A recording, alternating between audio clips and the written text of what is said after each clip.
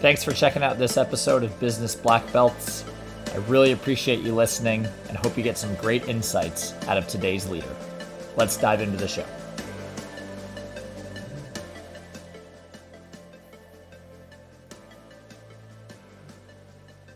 Welcome to another episode of Business Black Belts. My name is Dave Golding. I am here with Steve Rinaldi from the Rinaldi Group. How you doing today, Steve? Doing very well. Thanks so much for joining us. You have a very interesting story that I think a lot of people will be able to relate to and also find very interesting because you've had a number of different professions throughout your life and now, have become an entrepreneur and a very successful entrepreneur at that. So why don't we start at the beginning though? Just tell us a little bit about yourself. So I've been in the mortgage business since 2001. Kind of got there by chance, and I had a degree in education. So I spent 15 years teaching, and kind of had a dual career where I was slowly, methodically, building my mortgage business up over 15 years, and then basically in 2015, 2016, I started getting to a point where it was almost time for me to make a decision. I had my first son, I guess it was 2016. And, literally 1 month later, I was retiring from teaching and going full speed into this business. And now fast forward 6 years later, I'm owner of a mortgage company, 2 kids, and just, really have a lot of things to be thankful for. A lot of hard work, a lot of long nights, a lot of patience from my wife, but at the end of the day, I think worth it. And definitely like every day trying to get better. Yeah. So what was it like balancing being a teacher and dipping your toes into the mortgage business and having that side of your professional life grow at the same time that you're, balancing being a teacher? It was hard. The one benefit of it was, summers off helped. I mean, there's no doubt about that. And I was early morning, so I wake up 5:30 in the morning, and I would work all the way through to 4 o'clock, and I would do a little bit of the mortgage work throughout the day during my lunch breaks, during times I had. But then a lot. I mean, for really two, I would say at least 2 years straight, it was wake up at 5:30 in the morning, go in, and then come off around 4:30, get home around 5 o'clock, eat a quick dinner, and then work from 6 to 9. And I would say that process happened for I would think about at least 2 years, 3 years. And I think the key for us is that we lived like we were still making a teacher salary, even though I was making pretty much double because my mortgage business was growing. So it was one of those things where it was just we had a goal, we wanted to have options, and it kind of pushed me through it. And again, I would also go back, like my wife is super supportive too, so I think that she really kind of carried the weight of having a husband that was working 100-hour weeks. So I think that was something to be said for that. Yeah. Behind every good man is a good woman, right? 100%. Yeah. So 100-hour weeks. Now, you talked about goal setting. When did that start for you? Is that something that you started doing, early in life? I was a teacher in North Philly, and then I was invited to like a training that was meant for administration. And I wasn't an admin, but I was, one of the most, I guess, experienced teachers. So they invited me because I guess they had a couple extra spots, and they invited me, and I was always thankful for that. And it was 7 Habits of Highly Effective People. And what it does is and I still do it, is every week, on Sunday, I plan out my week, and I plan out that week in relationship to like the different roles I have in my life. So at that time, I was a teacher. I was, I guess I was a curriculum coordinator, village lead. I had a lot of other roles, but I had, in my scheduling and in my the goals for that week, I had different what they call big rocks, and I would each week, what it did for me, and what it really helped was there was always that one little block at the bottom of this list where it was mortgage loan officer. So what it forced me to do is, even though my focus was doing the best I could be in the classroom, every week I was doing something to develop myself and setting some goal every week to get a little bit better. And it's a snowball effect. And every week I'm, whether it's, learning more or reaching out to different referral partners, just building that network, consistency wins over time. So I think that, and I guess that happened. I mean, I guess it was like 2008, somewhere in that ballpark. So I guess it's been something I've been doing for a pretty long time now, and it kept me accountable to make sure that I was living a balanced life. Because there's also pieces of it where I'm, making sure I'm doing stuff with my wife and taking time for my family and all of that stuff too. Yeah. So you mentioned 2008. Yeah. Let's talk about some of these crises. That obviously the mortgage industry is a lot of ups and downs, like any business, but also some extremes. And I think 2008 was one of those serious extremes. It's really interesting to me that you talked about so you started out in 2001. That was kind of another extreme, right? The tech bubble Yeah. bursting, and a lot of changes happening economically because of 9/11. Um, and so, yeah, just can you share what it's been like and how you've persevered through these types of crises? Well, it's a challenge. I mean, it's like even right now, it's a challenge because of the environment you're seeing for buyers. Buyers, a lot of people doing the right things and preparing themselves to be, a buyer in this market are really having challenges because it's incredibly competitive and things like waiving appraisals and closing in 3 weeks or less, or taking all the waiving inspections is a lot more risk for the buyer. So I think it's tough. I do go back like in 2008. It was just a terrible environment because of the inflated appraisals, the low down payments with adjustable rate mortgages. So there's a lot of things that came together. For me, I think that the what you got to focus on the things that you can control, and I could control my work ethic. I could control my integrity. I could control, how well I communicate. And I was reading something, just this morning about how sometimes it's going to take two, three times the effort to get 75% of the results. And I think that's what a lot of people in the real estate industry are learning right now is that, especially the mortgage business, like so easy for 2, 3 years there. And it's going to be harder and you're going to have to work harder and you're not going to get might not get the same results, but every day focusing on doing the right things, that will win out over time.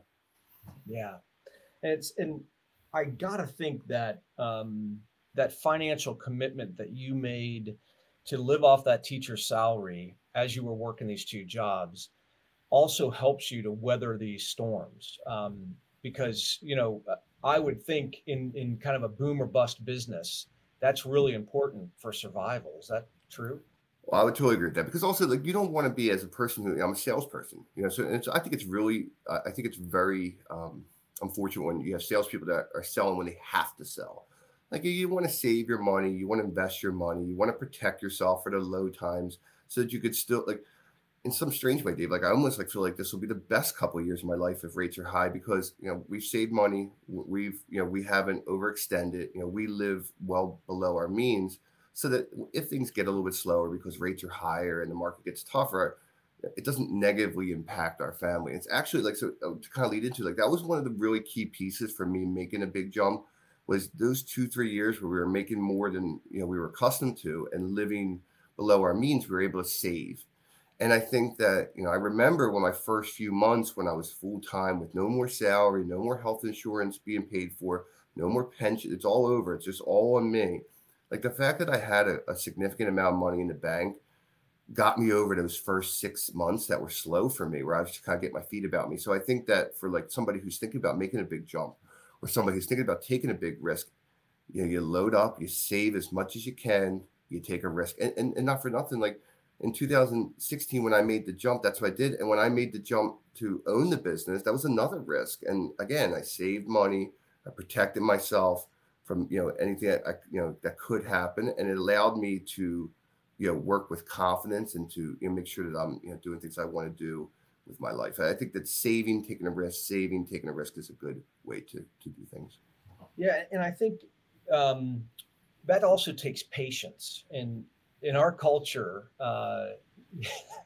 patience is not something you find a lot, especially with businesses, and we're kind of in this very frothy market, where there's tons of venture money and private equity investment and all those sorts of things. And I love talking to people like you who have taken the road less traveled and have taken the long road and really worked, and earned what you've achieved.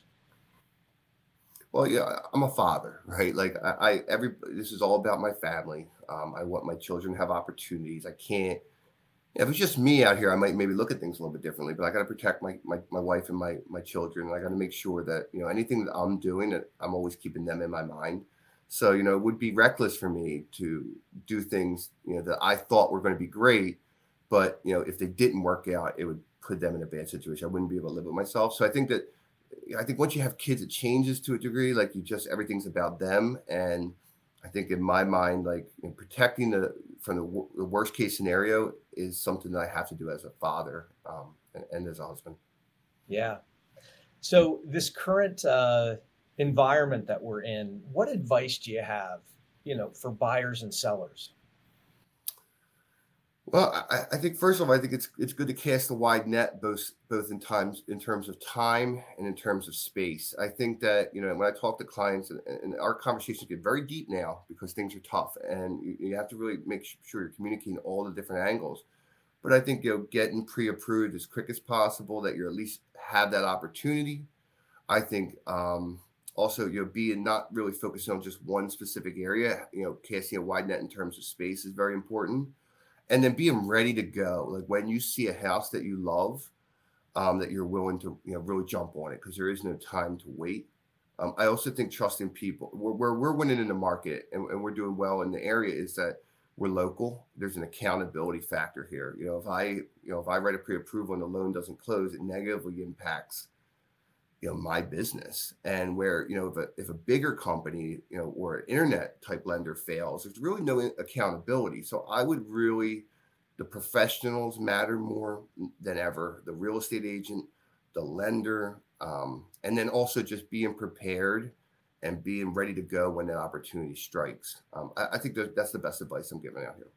Yeah, that's really good advice for sure. I've bought and sold a few houses in my day, and you're speaking the truth from my experience. Well, it's Um, really hard. I'll tell you the hardest part, though, is the hardest part is when you're talking to people that haven't bought a house in 10 years.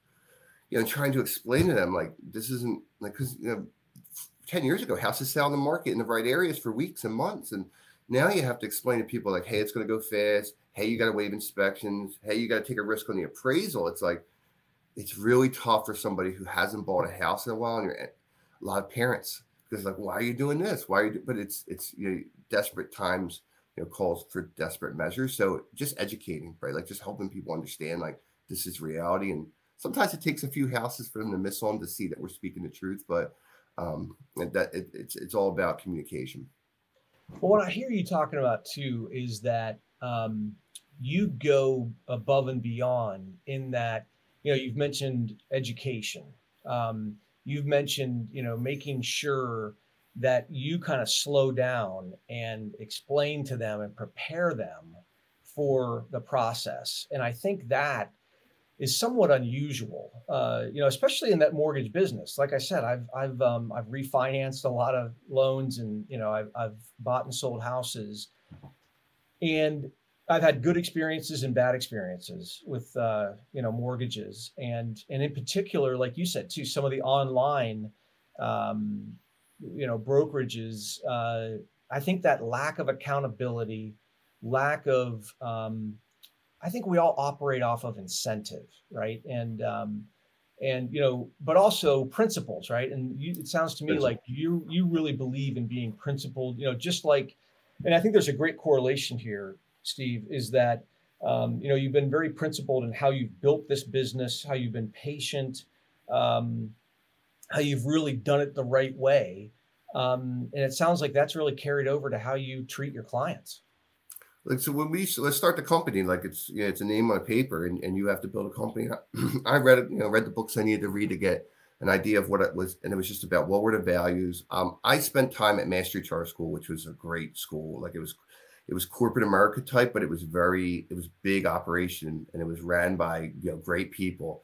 And just I remember like the core values piece. So I kind of transferred that over into the mortgage world, and like the first core value and the value that we talk about, I would say almost every day, is client experience is number one. Client experience is really what this is all about, because I want people to have, I always say, like, if you go to a good restaurant, you don't really tell anybody, but if you go to a great restaurant, you tell everybody. Mm. And that's kind of the experience that we're trying to provide our clients. Client calls me at 8 o'clock. I'll pick up on one ring. They want to talk to me on a Saturday or Sunday. It's no problem. They want me to talk to a seller. Like, I'm going to do whatever it takes to move the needle for the client and give them the best experience possible. And I think that's something that I can control. I can't control where rates go. I can't control inventory, but I can control how clients feel about myself and my staff when it's all over. So I think that's pretty much what we focus on, is really just trying to give the clients an experience that's different than what they expected. Yeah, that's really good. What are you seeing relative to some of those elements that you talked about as far as how fast? First of all, actually, let's talk about where you live and kind of your reach as far as the geography of where you're operating. Yeah, my office is in Media, Pennsylvania, so it is kind of like a hub of Delaware County. I'm licensed in PA, Delaware, New Jersey, Florida. I'm working on Maryland now. So I find, probably 80% of my business is in Pennsylvania. My network is mostly Delaware County. A lot of people from Delaware County move into Chester County. So a lot of that is a big part of my business. But I do a lot in Delaware. People are starting to buy in Delaware now. And then I do a lot of shore properties and a lot of that stuff too. So I mean, my major focus is, if I guess it was one area which I focus on the most, it was probably like the Glen Mills, Garden Valley area, because that's where I live too. Okay. And so what are you seeing in those markets? How fast do people have to act? And like you said, I mean, is it like everybody's got to just waive inspections, or help us understand some of those dynamics and what the push and pull is there? Tough. I mean, I don't know what you know about the area, but like, I grew up in Glen Olden, and there's Glen Olden, there's Briarcliff, there's Fallcroft, and a lot of those areas, people are starting to vacate. And what's happened is when you leave that area, you don't go to Jersey. You usually go for further in Pennsylvania. So like those areas of like Glen Mills, Westchester, those, even like Downingtown, like when I was growing up, Downingtown was Canada. Like when people left to Downingtown, we sent them like a going away party. We'll never see you again. But now it's become an area where people were 50,000 over waiving appraisal. So it's tough. I mean, it is tough. I would say local with the lender is key. Again, with the professionals like the real estate agents, because sometimes there's relationships there that help. Again, going back to like being ready to, when an opportunity presents itself. Like the house I live in now never made it to market. I had a real estate agent who's fantastic, who, she knew somebody who's about to list a house. I walked in, he said a number, I bought the house, and it's an opportunity that I'm thankful for 4 years later. And so something, that was just something that happened, and I was ready. And I think that being ready and, using, trusted local people really matter. I just think that's the big, and even with all that, it doesn't have to work out. It's tough. Yeah. Now you mentioned something that is interesting. Buying a house over the appraised value. How does that happen? I mean, how are you able to structure that? Because, and again, just based on my limited experience, does that create issues, for the buyer and seller? Well, Dave, I'm happy that people are going to be able to listen to this and rewind and listen to it again, because what I'm about to say is really nuanced. So when you waive an appraisal, basically you're saying, like, say the house is worth 550. Say the house is being bought for 500, but you're paying it, listed for 500, but you're buying it for 550. So if you waive the appraisal, if it comes in at 500,000, then you have to close that $50,000 gap, and then you have to start the purchase. So this is new too, Dave. Like, this is only over the last 3 years I've even heard of this. So when this first happened, I was like, oh my gosh, like, people got to come up with $50,000 and then they have to buy the house. That's insane. And that is the case if you're going to put down the minimum, if you're going to put 5% down, or 3.5 on FHA. But if you're putting down more than the minimum, so you're going to put 20% down, or you're going to put 15% down, or 10% down, waiving the appraisal is not as bad as everybody thinks it is, because, like I said, you're going to listen to this for a bit. 550, say that situation happens where you buy the house at 550 and the house appraises at 500. So if you were going to put 10% down, you could pay that 50 grand gap, and then you could just put 5% down now instead of 10%. So then the mortgage insurance goes up. But if you're a high-end credit person, you might be talking, when we run these scenarios, usually like in that situation, the buyer would be coming out of pocket maybe $25,000 more than they wanted to, and their monthly payment would be very similar, within 60 to 80 bucks. So waiving the appraisal in a situation where the client is willing to put down more than the minimum and they have good credit, it's not as bad as it sounds. But generally speaking, appraisers are 6 months behind the market. So we have seen people have to close gaps. The big person I really try to educate is the person who wants to put 20% down. Because if you want to put 20% down, I think that's fantastic. But if you move it back to 15% and you're a high-end credit person, the mortgage insurance with 15% down, a lot of times is 40, 50 bucks. So you can keep your out-of-pocket in check, and keep your monthly payment pretty much in the same ballpark, and the mortgage insurance falls off within a few years. So each client is different, but like me I've explained that to real estate agents, and they're like, I have no idea what you're talking about. But it is mathematically more. I'll tell you what the key is. People think mortgage insurance is $300 a month. It is not. It is not that much. It's related on the loan amount, how much you put down, and the credit score. If you're a high-end credit person, me personally, I could have put 20% down this house. I put 15% down, and my loan was probably $400,000. My mortgage insurance was $40.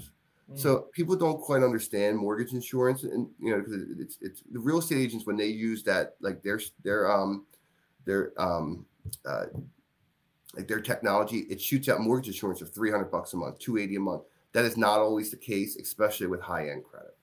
Yeah, that's really helpful, I think. And I think, again, it demonstrates how important it is to be working with someone who knows the nuances, who understands the different angles, and can explain the pluses and minuses, right? Because Absolutely.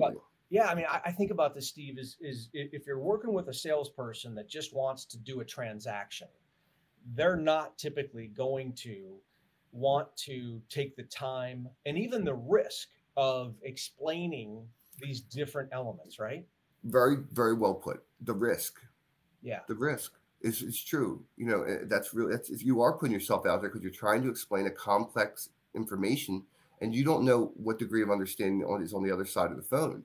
And you do and there are times where I've had times where it's gone sideways and they hang up the phone. I feel like they were frustrated, and then they call me back the next day. Like, hey, Steve, now I understand. Like, I do get that.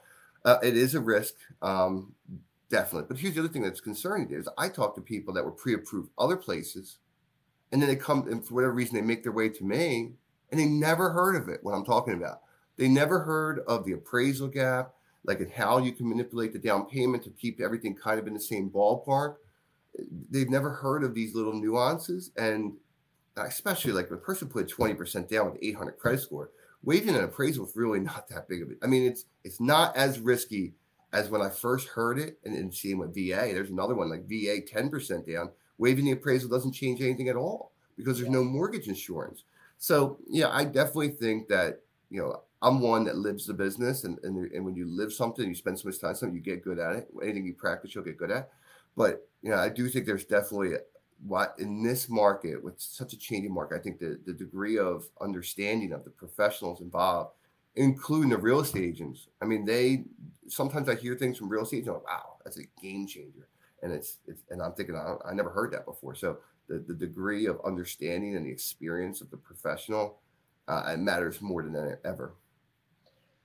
Yeah. So, you clearly are a real student of your profession, right? And I also hear that you're always wanting to learn and understand. And it doesn't sound like you have this mindset that you've now arrived or figured it out.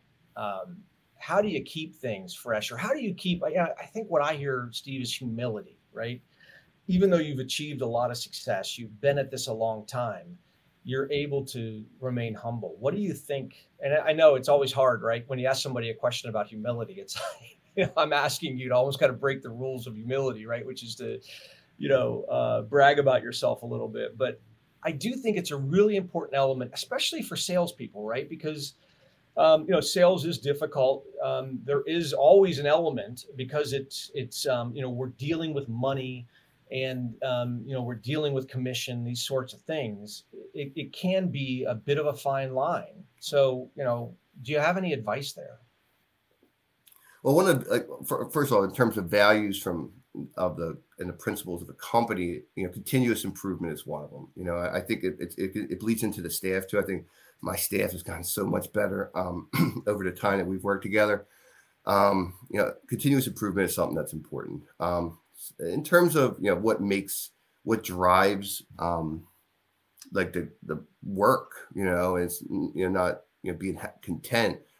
I mean, it's just who I am. I want to get better. I'm competitive, and not necessarily. I wouldn't say competitive against other people, but competitive to who I was yesterday. I just want to get better. I want to get better at everything, in all aspects of life. And I mean, I thank my dad. I guess. I mean, that would probably be a big part of it. Like, he would push you, and sports. I was always into sports. I think that helps you too. Um, and I think, but I will say though, I am passionate about the business. This business hits me in exactly like my skill sets. Like I can communicate. I don't have a lot of strengths, and then the strengths I do have happen to be aligned to this business. And I think it makes me passionate about it. A lot of times I hear like, "Oh man, you work so hard," but I feel energized by the work. I'm not tired. I don't wake up and I'm like, "Oh, I got to do this again." Like I love it. My wife always, she makes fun of me. It's like when things, because in the winter I get a little bit slow. And she's like, "Are you going to be okay? Like, what are you going to do all day?" And it's like, I just like to get better. I like to work. I love helping people. I love making sense of a complex industry. So I don't know. I mean, I do. I am somebody who has always been a high end drive guy, a high work ethic guy. I just want to be the best person I can be. Good stuff. And what I hear there too is some of that 7 habits of highly effective people, right? That continuous improvement, Begin discipline. begin with the end in mind. I mean, at some Yeah, point, I'm going to be an old man. Some people yeah, might say I am now. And, at some point, I'm going to be an older man. I'm going to have to look back on what I did and I want to be proud of it. I think that's kind of like, what's it like? They have like, envision yourself on your 80th birthday. What would people say about you? And I think that yeah, that's something to think about. Like, this isn't a dress rehearsal. This is my life. And I want to make it the best I can be. yeah. Yeah, you said some really important things. I know you've made me think about some things and, also reminded me of some things that I think I forgot uh, that are so important, like that continuous improvement. And, that really in sales, all we're really doing is competing against ourselves, right? I mean, and just that focus on being, I think you use the word what or words, whatever it takes. I think those are really important. And priding yourself on answering that phone whenever someone calls and just being passionate about the client experience. I think that's really good stuff. Um, as we wrap up, let's talk a little bit about what you like to do in your free time. I mean, I know when you were working 100 hours a week, there probably wasn't any, but hopefully, now that has changed somewhat. But I also know you have a young family, so it might just be that you're going to tell us you spend all your time with your kids, which isn't a bad thing either. I mean, the times with the kids are special. It really is, and they're getting, even more and more fun each day. My 2-year-old's, future CEO, I think, and then my son is just like his mother, as sweet as can be. So I mean, we are really blessed. Spend a lot of time with the kids, spend a lot of time with the family. A really great dynamic around the house. So whenever we get the opportunity to do that, big golfer. I don't know if I'm great at it, but I would definitely love it. I try to play early in the mornings so that I can enjoy it and put my phone in my golf bag and not think about work. Um, and just really just trying to develop myself in other ways. That's the other thing is I do other like investment ideas and try to buy properties and try to educate myself in those areas. But more than anything, just especially on the weekend, just spending time with the family, and just growing them, and it's nice because I tell you, for 2 years, 3 years in a row, there wasn't a lot of that. I mean, there's a lot of grinding. Even when the rates were low, like I was working crazy hours then too. I was closing 30 loans a month, and it's a lot. And Yeah, I would say that with my free time, I try to take my mind away from the business. I try to sharpen the saw and try to really recharge myself. And nothing. And we do travel a bit. Like I have a house in the mountains, which for whatever reason, when I'm up in the mountains with my family, it feels like a real vacation. It feels like even if I'm working, I'm not working as much because it's something about being up there. So just again, like I think in a lot of ways, our family is just starting. I have a 2-year-old and a 5-year-old, but God, I'm excited. I mean, they're just so awesome. It's been a blessing. That's great. I love to hear that because I feel the same way. I think most fathers do. It really changes your life. And like you said, being responsible for other people really, does change how you look at life and the decisions you make. And, thinking about, sitting on the porch when you're 80, right? Yeah. You want to look back and make sure that you had your priorities straight. And it definitely sounds like you do. So what's the best way for people to find you, Steve? I mean, I'm easy to reach on my cell phone. I'm 610-505-9846. I mean, I answer the phone. My whole business is set up so that when clients and referral partners need me, I answer. That's a direct contact to me. You can email me, text me. Um, I uh, I'm about as responsive as they get. So you can always call me. You can text me. Dave, when you hang on the phone, you want to talk mortgages, I'm going to answer the phone. So this is what I do. And I think more than anything, I just want to try to change like the whole paradigm on the mortgage industry and how the process works and how clients are treated. And I think we work hard really every day to try to do that. So Good stuff. Steve Rinaldi, the Rinaldi Group. Thank you so much for taking the time. Look forward to staying in touch with you. And like I said, you've reminded me a lot of things, and I just really appreciate your time, your passion, your energy, and what you've achieved based on values and principles. So well done, man. I really thank you for the opportunity. It really was a pleasure. And if anything, I hope if somebody's out there and they're thinking about making a career switch and they're thinking about taking that risk, um, I think that's really, I just wanted to really mention that because there's a lot of people, if you're working a salary position, you're happy, great. I think it's a great life. But if you have that hunger, you have that drive and you want more of it, try to save up and take the risk. I think, you'll be happy with it. Great. All right, Steve. Thank you so much, Steve. So much. Take It care. was a pleasure. Yep. Thank you. Thanks again for listening to today's episode of Business Black Belts. Should you want to see more content on both the show, marketing, and business in general, feel free to check out my LinkedIn. Thanks.